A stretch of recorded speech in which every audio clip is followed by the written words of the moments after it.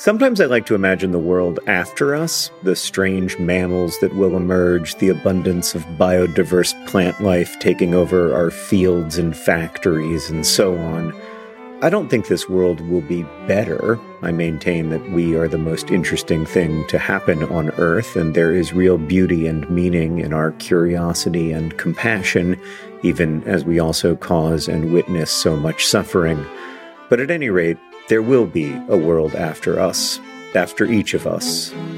And that's why there's life insurance. It exists to provide a financial safety net to those who love and count on you. Policy Genius's technology makes it easy to compare life insurance quotes from America's top insurers in just a few clicks to find your lowest price. With Policy Genius, you can find life insurance policies that start at just $292 per year for $1 million of coverage. Some options offer same-day approval and avoid unnecessary medical exams. So save time and money and provide your family with a financial safety net using Policy Genius. Head to policygenius.com or click the link in the description to get your free life insurance quotes and see how much you could save. That's policygenius.com. Policy Genius, because there will be a world without us.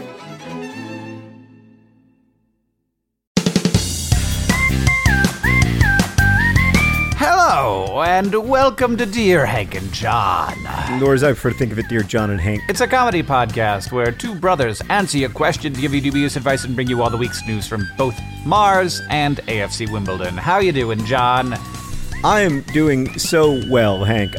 Mostly for reasons that we can't talk about until the end of the podcast. I have to confess that I am a little bit limping to the finish line of 2017. It has been a pretty long year for me. I published my first book in 6 years. That was pretty stressful, exciting, but stressful. Lots of things have been happening, movie stuff, like just a lot of, and I had labyrinthitis, which I don't recommend despite its metaphorically resonant name. It's just been, the last couple months have been a little intense. So I am just trying to get to the end and move on to 2018. How are you? I'm good. I just have a baby, and it's so good. I also really, really want to see the Star Wars movie. I want to see it. Oh, yeah. But I can't, because, like, how do parents ever watch movies? How does it ever happen? You get a babysitter. Get a babysitter. I guess, but I feel like if I'm getting a babysitter, I should be like doing something where Catherine and I hang out, not just stare at something together. No, it's ridiculous. No, okay. Go see the Star Wars movie. It's a lovely. I still love a good movie as a date night. I think movies continue to be a great date night. You know what movie is going to be a great date night, Hank? What movie? Turtles All the Way Down, coming to a theater near you. Oh goodness. Okay, John. Who do you want to babysit my baby while I go watch the Star Wars movie? Yeah, that's a good idea. I want to spend 12 hours flying to Missoula so I can spend 3 hours with my nephew. No, I don't. You want a short poem? Okay. All right. This short poem was sent in by Heather. It's very good, and it's about death. So thank you, Heather, for sharing a poem about death. I appreciate it. It's by Moria Senyan, whose name I'm sure I'm mispronouncing, and it is translated from Japanese. Bury me when I die beneath a wine barrel in a tavern. With luck, the cask will leak. It's good, Hank. It's good. I would love to have just a few glasses of wine after my death, but I feel that the odds are against me. John, our first question of Dear Hank and John comes from Tin, who asks, Dear Hank and John, help, I have a final on birds in less than 2 hours. I have to memorize all the birds, orders, family, and species of California, and in 2 hours, I have to put all that knowledge to a test. Please help. Please send help. With the atomic number of 50, Tin. Like tin. Yeah, no, TIN. It does have the atomic number of 50. Hank, do you know where the elements get their atomic numbers from? I thought this was just a fascinating fact. Yes. Where do they get their numbers from? The number of protons they have? I always thought it was from just a dartboard that like chemists would throw a dart at a dartboard and they'd be like 50, 10. But no, it turns out it's the number of protons they have. Well, I mean, there's a certain amount of logic to just like, oh, well, this is the lightest one, and so it's number 1, and this is the second lightest one, so it's number 2, and we'll just order them by weight, and that is how they are ordered. But it just happens that's sort of also a consequence of the fact that protons are where a lot of the mass of an atom comes from, and as you increase protons, you also increase neutrons, which is the other place that the mass of the atom comes from. But that is neither here nor there, John. That's chemistry, and we have a problem with regards to bird taxonomy, apparently. It's a little weird to me. Bird taxonomy feels a little bit dated as a thing that you should have to memorize. Yeah. To me, maybe Tin is writing from the distant past, like 1964. Yeah, I'm like, what is gonna help you how are you going to be assisted by knowing all of the order, family, and species of all birds in California? That is a huge, California's a big and diverse place. It's got mountains, it's got ocean, it's got like cold, it's got hot, it's got like Yosemite, and it's got all of the things. Hank, would you like to take a guess how many bird species there are in California? I'm gonna go with 500. 600. I was remarkably close. Actually, yeah. I mean, I wouldn't have been within an order of magnitude. I would have said 12. I thought we'd eliminated most of the non-human species, but apparently a few of them are still going strong. You know what the official state bird of California is? I bet Tin does. The herring gull, John. It's the herring gull. No, it's the condor. The California condor. It must be. Nope, it's the California quail. That's terrible. You got to look at a picture of California quail, Hank. They've got one of those headdresses that makes them look a little bit like Napoleon. They look like bird Napoleon. I can't spell, and so I've just Googled the California quail. Well, the California quail also is excellent, but the California quail, I mean, to be fair, the condor is a wonderful bird, very majestic, but I have never seen a bird that is so clearly suited to official statedom as the California quail. I mean, the California quail might be the next governor of California. The California quail looks as if it is tipping its hat to you all of the time. It does. It's hello, sir. Hello, sir. Hello, ma'am. Hello, madame. Hello. Monsieur. Tin, this is a dumb assignment, and we disagree with it. That is our take. We do not like this as an assignment. We think you should be learning about why Tin's atomic number is 50, not about all of the genuses and species and orders of birds in California. Yeah, but I do want to say, Hank, I have a buddy who is an ornithologist. Mm-hmm. That's just something I wanted to say because I very rarely find myself in a situation where I get to talk about my friend who's an ornithologist. Oh, well, maybe we should talk to him about why not this is important. Though I could probably talk real quick with my friend who's a professor of turtle studies and ask him what he thinks about this, if you'd be interested in that. I do. All right. Is Dr. Turtleman available? Hey, Dr. Turtleman. Hello. Hey, how's it going? God. Yeah, we've got somebody who needs to learn a bunch of species and orders and families of birds in California. Is that? Oh, come on. Really? They're still doing that? That's ridiculous. I mean, what you gotta know is it's not like all of the different species and genus. It's that these things are related and how they're related. Understanding the connection between organisms is much more valuable than like being able to name the genus and order and family and species of all the birds of California. Come on, teachers. There you go, Dr. Turtleman, everybody. Just when I thought he'd retired. Our next question comes from Talia, or possibly Talia, who asks, Dear John and Hank, 2 weeks ago I got very sick and I ended up in the hospital. I'm very sorry to hear about that, Talia. I'm a college student and now I'm left with a bill I can't afford. Oh my God. Mm-hmm. This is even after the hospital cut my bill by more than 50%. Right, but it was cut by more than 50% from like tens of thousands of dollars. Whereas if you'd gotten sick anywhere else in the world, I assume that you're American, Talia, because this isn't a problem for college students usually outside of America, although it is occasionally. Oh, God. Anyway, what do you do when you can't pay for something that you have to pay for, Talia? I mean, usually you sign up for a payment plan, John. Sorry, I was just opening a Diet Dr. Pepper. I don't know if you heard that, but that's the sound of me feeling despondent. There's only one real response, which is go get yourself a 6-pack of crisp Diet Dr. Pepper. Not yet a sponsor of this podcast. It'll solve all your problems, Talia. No, usually you get in touch with the hospital and you see if you can work out a payment plan over a long period of time. Mm-hmm. Another option in some cases is to file for bankruptcy. If you don't have a lot of assets, it may make sense to file for bankruptcy, although that comes with its own set of problems. I just wanted to read this question mostly because I want to make the point that I believe very strongly that it is really bad for our economy and for our social order to even have the possibility that a college student can be left with a bill that they cannot afford. It is bad. It is bad economically. It is bad policy. It is bad social policy. It makes our lives as Americans worse, period. Mm-hmm. Yeah, it kind of makes living in this country a little bit of a gamble. And I mean, I know that like all life is a gamble, and that bad things are going to happen. But eliminating those uncertainties is such a valuable thing for mental health, but also the economy. Like allowing people to take the risks, to do interesting things, and to try to make their own business that may end up then having its own employees.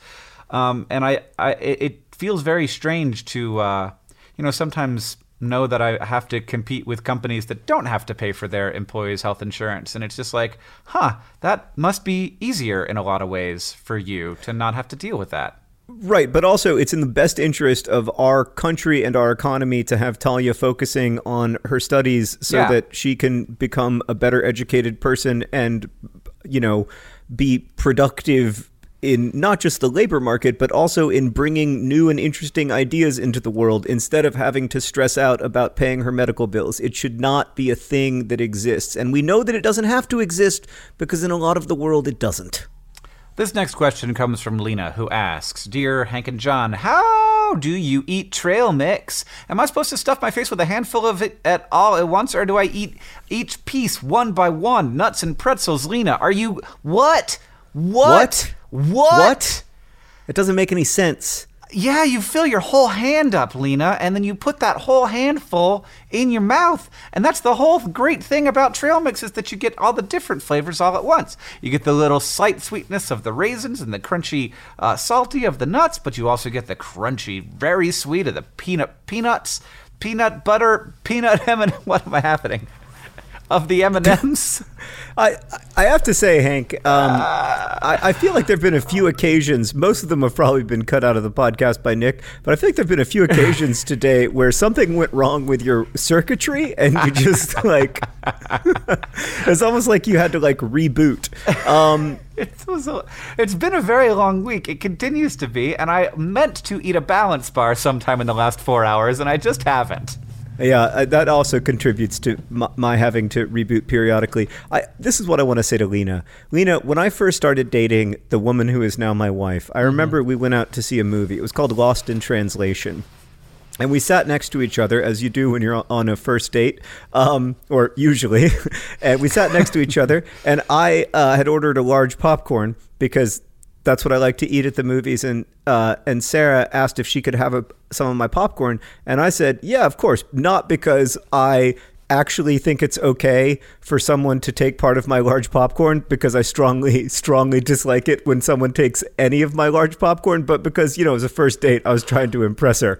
But these days, if anybody asks me if they can have a part of my large popcorn, no, get your own popcorn. I didn't order this for you. This is my popcorn. And yes, it comes with a free refill, but that's my free refill. Anyway, back to my story. So Sarah reaches over into the popcorn bucket and pulls out a single piece of popcorn and then puts a single piece of popcorn in her mouth. And Hank, I could not have been more surprised if she had grown a second head. It's good. It's like putting water in your cereal. It's so weird. That's not fair. When I see someone eat a single piece, like when I finish a large popcorn, like, and I stand up at the end of the movie, it looks like there's been a massacre. It looks like there was the Spartan popcorns versus the Persian popcorns, and they had a whole, like, there was a chicane. Yes, there are a million dead. Yes, yeah. And I know that's terrible. I do always throw away my all my stuff. I know that, like, it makes it hard for movie theater employees, but I cannot. I eat popcorn a handful at a time. I eat trail mix a handful at a time. Of course, you want as much food in your mouth as possible at any given moment. John, did she then later take a second piece of popcorn, or did you just go? Correct. Okay, so it wasn't like, I will have this one, thank you very much, and then she was like, I felt the wave of animosity coming off of this man who I thought it would be okay for me to ask for his popcorn, but clearly it wasn't. No, not at all. No, it was just, it was a pure, like, she'll get a popcorn when we go to the movies, and she'll eat it one piece at a time. Like, I mean, it's like, what? Do you want to know the best popcorn-related thing that ever happened to me? So I once went to the movies with one of our cousins, and he got a popcorn and a box of M&Ms, and we sat down, and this was the coolest thing that had ever happened to me. I was probably like 15 years old, and he's like older than us, and he sat down with his popcorn, opened up his M&Ms, and just poured the M&Ms into the popcorn. Oh yeah. Oh, it's a miracle. Oh, it was so cool. I was like, it is a miracle. Oh my God, and it's so good. It's so good. It's like making your own trail mix. It really is. Except it's way worse for you. I mean, I don't know about that. It's just, the thing about trail mix is that ostensibly you're eating it while walking, whereas with the popcorn M&M combo, you're eating it while reclining. Yeah, trail mix has like if popcorn and M&Ms was like sort of a normal trail food, then it would be fine, because the point of trail mix is that there's a lot of food in it and it's easy to eat. Whereas the point of popcorn M&Ms is not it's not like you need a lot of fuel for this 3-hour movie-going experience. All right, Hank. Our next question comes from Hannah, who writes, Dear John and Hank, my sister's python escaped several days ago, and she just fed it, so it's not even hungry. What? Well, okay. Okay. It's okay. I think I'd probably prefer a not hungry python, all things being equal. Yeah, so it's not even hungry. So I feel like it's good news that it's not hungry. It's such a bummer. We don't have a hungry escaped snake in the house. Yeah, if only the python was hungry, then it would reveal itself while strangling one of us to death. I'm coming home for Christmas break very soon, and my room hasn't had anyone in it for weeks. Wait, how very soon? Weeks? Okay. Okay. The pythons, how much do python eat? Do they eat like once every 6 months? How often do pythons eat? 10 to 14 days. Oh, okay. All right. Yeah. Okay. So it's not hungry. So my room is the perfect quiet place for it to hide out. How am I going to sleep at night? How do I prevent it slithering next to me for heat? Oh God. Is that okay? If that's the main concern, like I'm if it's just cuddle time, I'm in for snake cuddle time. I don't want to like wake up with it on my thumb. No. I do not want to wake up out of a deep sleep to learn that there is a snake cuddled next to me. Hard stop. I mean, okay. All right. I agree. I just think that it's not the worst possible outcome. Well, I mean, I guess it's not the worst possible outcome, because the worst possible outcome is always death, but like it's a very bad outcome. Hannah, there's an obvious solution here, which is that this is not your python. This is not your problem, and this was not your mistake. So you come home for the Christmas holidays, and the first words out of your mouth are, "Hello, sister, I will be sleeping in your room until the python is recovered." Yeah, what I need from you is when I arrive home, all of my furniture is out of the room. There is nothing in the room. And so I can see its python freeness. Just complete lack of Pythonity, and then I can move all of the furniture back in. One at a time, you reintroduce things into your room. Yes. Hank, I think we've solved the problem. Unfortunately, Hannah's already home in real life, and so she's probably already been strangled to death by her sister's python. Sorry about that, Hannah. Wish we'd gotten to your question earlier, but so it goes. Hey, it's okay. It's okay to have a cuddle. I just don't like. I've met people who've gotten constrictors slatched on their hands before, and it sounds like it's real not good. Oh my God. This next question comes from Annika, who asks, Dear Hank and John, I have a dilemma. I want to try to get information on current events from a variety of sources. I currently use BBC and The Economist for my main news sources, making you better at this than literally everyone. However, in a recent conversation with a friend, she pointed out that both of those sources are fairly liberal.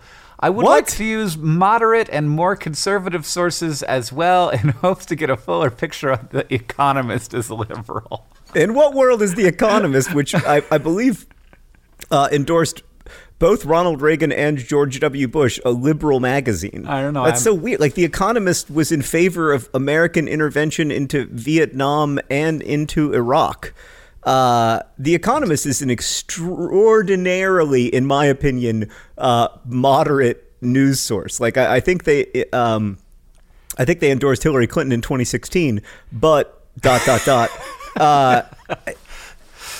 think The Economist is a very, very middle of the road news source, and it would only be considered like a liberal rag in my mind. It doesn't really fall along the lines of totally along the lines of contemporary liberal conservative bias, because its bias is pretty strongly toward free markets, which it used to be a conservative thing and now seems to be a thing that doesn't neatly fall on a liberal or conservative thing. Mm-hmm. Yeah. I feel like you're doing okay. Yeah, Annika's problem is that the only conservative news source she knows about is Fox News, and I have some problems with them. Yeah, I would recommend, if you're looking for a conservative news source that isn't like Fox News, that isn't kind of aggressively partisan and always constantly trying to frame every news story around a left-right axis, I would read the Wall Street Journal. I think the Wall Street Journal is a pretty consistently conservative paper, at least in its editorial column, and it's pretty, in general, not always, but in general, well-reported stories. So that's what I read. But I think you're doing okay with the BBC and The Economist. You're doing better than most of us. I mean, most of us, and I'm guilty of this as much as anyone, do nothing but read the opinion pages at blah.com/opinion. Yeah, I mean, to be very honest, most of what I read is the headlines on Twitter. So that's not... Oh, God. I'm one of them.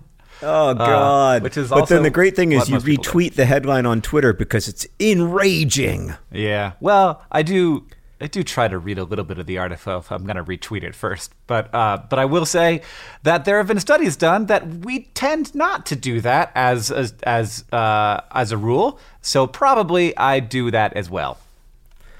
Yeah, I mean, in limping to the finish line of 2017, Hank, I have to tell you that part of what I'm thinking about is what my 2018 is going to look like in terms of my relationship to the social internet. Because sorry, I had another hard reset there. I have such mixed feelings. Mm-hmm. It's a hard one for me. I love the dopamine rush of the social internet, and also it's a big part of my professional life. But at the same time, I think it might be really bad for my brain. Yeah.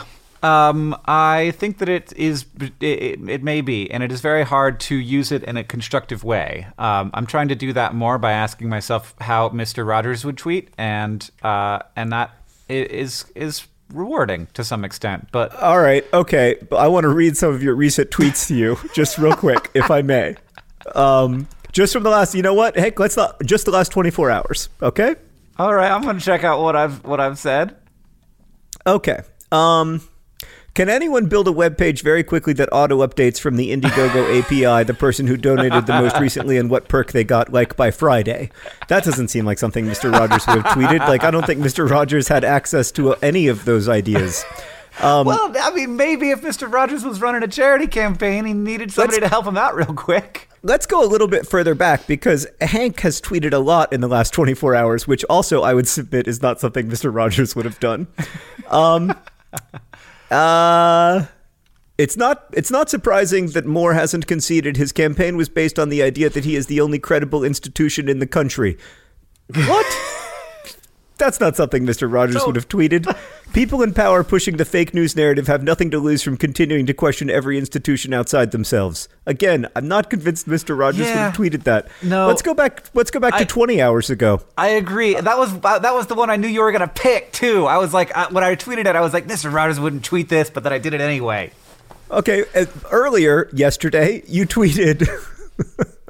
Okay, Hank, here's another example of a tweet that you tweeted very recently that I don't think Mr. Rogers would have tweeted. Quote, "My mom just now. So," very long pause, "what is a furry?" I feel like maybe Mr. Rogers wouldn't have tweeted that. But he might have tweeted the update tweet, which was, "Update, my mom is excited that furries are living their best lives and hopes that the pressures of the world aren't getting to them too much." Hank, I do not know of a Twitter feed. I mean, actually, I do. I was going to say I don't know of a Twitter feed that less resembles what Mr. Rogers' tweets would look like, but of course I do. I know of a couple. Yeah, most of them. So my argument would be that I think Mr. Rogers might not be tweeting. If he was around in this particular timeline at this particular moment, he'd be like, I think I'm not going to engage in that way. Yeah, because I think engaging in that way kind of comes with tweets that Mr. Rogers wouldn't tweet. Let's move on to another question. This one comes from Abigail, who writes, "Dear John and Hank, after a recruiter came to my school, I've seriously considered going into the U.S. Navy. Many people have told me that I can't do it because I'm only 5 feet tall and I've never really worked out a day in my life. But I'm very determined to succeed in this endeavor. I've started running and doing sit-ups and push-ups. My mom isn't fond of this idea, as most mothers wouldn't be. She would rather me do 2 years of community college and then decide from there. I'm 18, so I could usurp her and enlist on my own, but I really want her approval on this life choice because, it's a big one. Any dubious advice is greatly appreciated. Not the root beer, Abigail Whitcomb." That's A&W for those of you paying attention at home. Mm-hmm. Hank, this is exciting because we get to decide if somebody goes into the Navy. Well, if anybody should be given that power, it should be me. First of all, I'll say that I don't know that there are physical requirements that you, that they won't take a person under a certain height. A lot of what is done in the Navy is work that doesn't necessarily require a lot of physicality. I have several friends who are in the Navy who are not big, strong people. But I think that your mom is the more interesting part of this question, and also maybe friends who are like maybe not do that. It's a big ask. It is a thing that it is a big commitment, and it is a commitment to something that you won't know if you like until you're there, and that is what it is. Yeah. I'm gonna go ahead and just say, do it, Abigail. Join the Navy.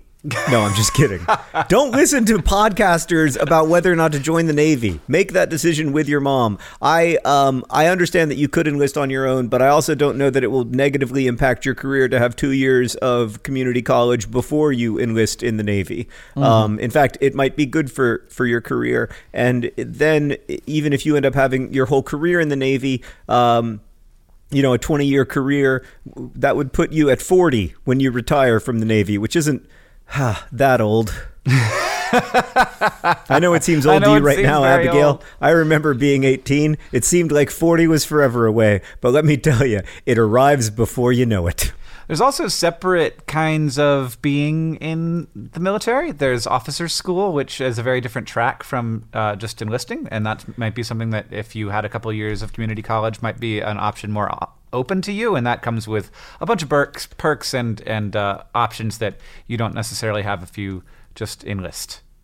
That said, Abigail, you've come to the worst possible podcast to get advice on a military career. Yeah, there are probably some out there that actually have some experience, whereas John and I have less than none. Yeah, I mean, we have a couple cousins who are in the Navy. That's as close as we get. And actually, they're both out now. So, no, we have no experience. Today's podcast is brought to you by the United States Navy. The United States Navy, not a subject of expertise for the Green brothers. This podcast is also brought to you by limping to the end of 2017. We'll get there. We can do it. And today's podcast is also brought to you by Snake Cuddles. Snake Cuddles, avoid them. I don't know. If I'm not surprised by them, I'd be into it. I'd be into some snake cuddles. I just don't want to wake up and have snake cuddles be happening to me. This podcast is additionally brought to you by M&M's and popcorn mixed together inside of my popcorn bucket and my mouth. It's the best. And maybe you'll be a little bit more careful to not drop any on the floor to create a battlefield of lost popcorn souls. All right, that went on longer than I think any of us expected.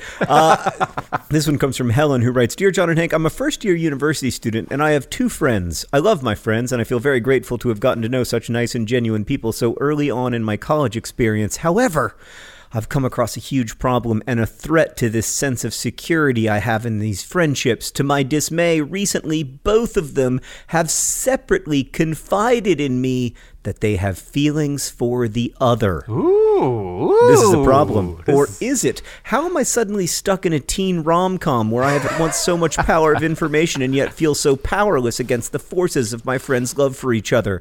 Should I tell them how the other feels? Should I see how long this takes to play out and stay out of it? Mostly I'm worried that I will lose both of them if their impending relationship either fails or I become an eternal third wheel. Should I find new friends? Dubious advice needed. Helen. All right, Helen, I got a great idea. Okay, what is it?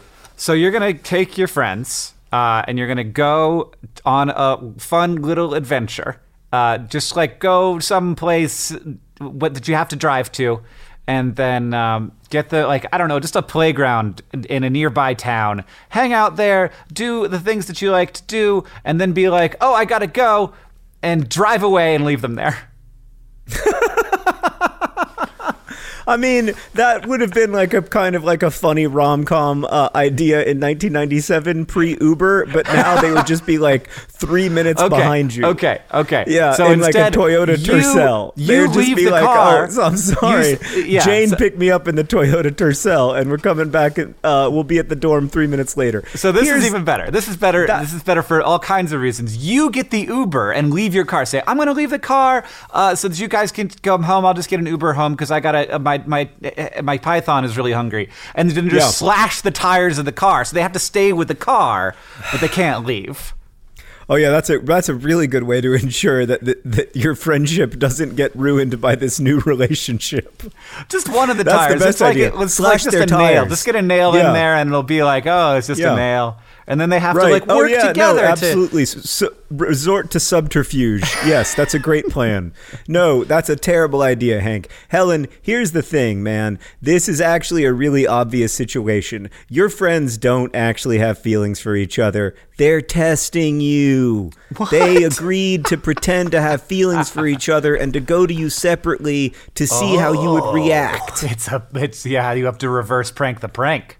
You've got to reverse prank the prank. So what you need to do is you need to go to your friend. Let's say your friends are named Joey and Bob. You need to go to Joey and you need to say, Joey, Bob told me something very, very serious. He told me that... No, back up, Hank. Let's say your friends are named Joey and Chandler. You need to go to Joey and you say... Joey, I have the most amazing news. Chandler has feelings for you. And then you go to Chandler and you say, Chandler, I have the most amazing news. I am in love with you. What? That way you've got a full friend situation. Right. That's a proper love triangle. Way better. Yeah, because this isn't even a love triangle. This is just This is a love line. It's not even a plot, Helen. Yeah, I mean... I still... So what's the most romantic thing you can think of, John? What's the most romantic situation you can get in with 2 of your friends? You go shopping for a fish. That's very romantic. At a fish store. Uh-huh. But you only have enough money for one fish. But then you realize as you're leaving that you don't. that you don't need the fish, so you give them the fish, and then they have a shared fish, and it's basically like being married. Right, that's how love blossoms. I have a couple problems with that strategy as well. You don't like any of my ideas. Well, so let's take the bold choice here, I think, is for Helen to go to both Joey and Chandler and say, you guys are crushing on each other, and I think you should pursue this, but I need to stay your friend no matter what. No, that's not good. I think that... All right. The reason I'm sympathetic to this problem, Hank, is that I definitely had this happen to me a bunch of times in college. Like one time I was on a road trip with my two best friends to the Grand Canyon, and we would like sleep in like $30 a night hotels. And then eventually like I realized that they like one afternoon I like saw them kissing at the Grand Canyon, and I was like, oh, yeah, no, that explains why like I'm in one hotel room and they're like there in the other. I see. Well, I mean, what's the actual thing you do? Is like you pick one of them and you say, I'm pretty sure that if you go for it, it'll work out. Right. Because the next time Joey comes to you and says, like, I really have feelings for Chandler, you can just say, listen, I'm not positive, but I suspect that if you talk to Chandler about this, Chandler's gonna reciprocate. Right. If you're like, hey, we should go to the fish store, and then it's a date, and it's going, it's moving. That's not a date. That's not a date. You have a weird definition of dates. You went one of your first dates with Sarah was to Target. It was very romantic. See? And this is better because there's fish. I think they have fish at Target, actually. Not at my Target. Maybe they only have fish at Walmart. Anyway, well, John, I'm not sure how we feel about aquarium fish. I don't want to get in trouble with the anti-aquarium fish people. They do have fish fingers at Target.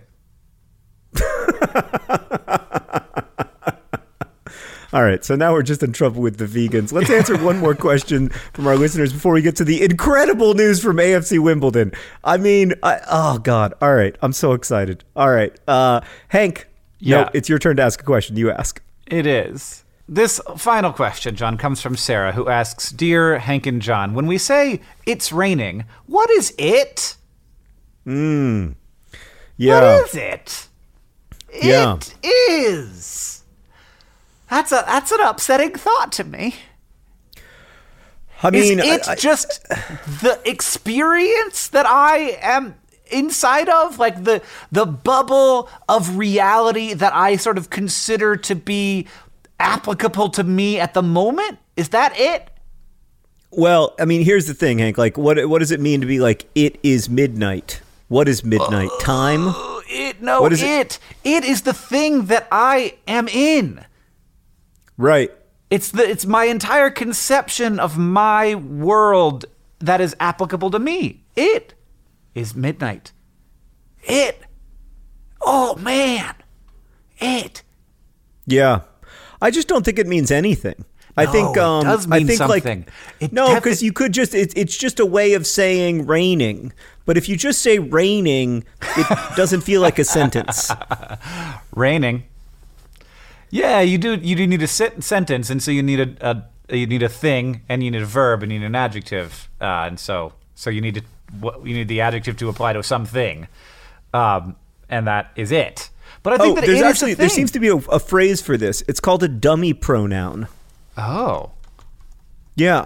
It's just a grammatical construct of English, is what I'm reading, which requires that a sentence have a subject. So if you didn't need a subject for the sentence, you could just say raining. But since you need a subject for the sentence of some kind, you have to say it is raining. And the thing that's raining is, right, just like you said, like the universe around you, like your world. In your world, it is raining. Just as in your world, it is midnight. Or in your world, the sun is shining. Or it is sunny. This makes me think, is there an amount of like individuality that is based on linguistics? Like knowing that like an occurrence has to be happening to a thing, and that thing is this dummy pronoun it, but that it has to do with the world as I perceive it.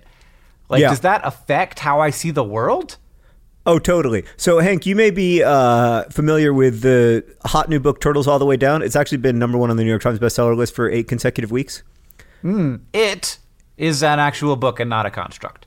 Correct. It is not a dummy pronoun. It is a book. But I kind of wrote that book in the wake of this sort of extended period in which I felt that I was not a singular noun, and I felt like all of the definitions that had been provided to me of self were completely inadequate in the face of my own experience with like the relationship between like consciousness and language, and the relationship between what people were calling myself and the things that myself was supposed to be or be able to do. And I mean, my conclusion coming out of that period, which is a little bit what the book is about, but mostly just like my personal conclusion coming out of that period, is that thought and self and like constructing self, there's no way you can really construct self separate from thought, and there's no way you can really, in my opinion anyway, in my experience, no way I can construct thought separate from language. Like I can't find a way into myself that makes sense except via language. So It Is Raining is like a reflection to me of like the selfness of my experience. Where is it? It's there, it's here, it's all around. It's within. It's in me. It is in me. Okay, now it got weird. Hank, do you want to say the news from Mars first, or can I say the news from AFC Wimbledon? Yeah, I'll give you some quick news from Mars. So right now, as of when we're recording this podcast, some temperature differentials have spawned a dust storm at Mars's North Pole. Dust storms are a thing that happen fairly frequently on Mars, but occasionally they will have there will be these gigantic sort of planet-wide dust storms that can last for a very long time, like hundreds of days on the order of.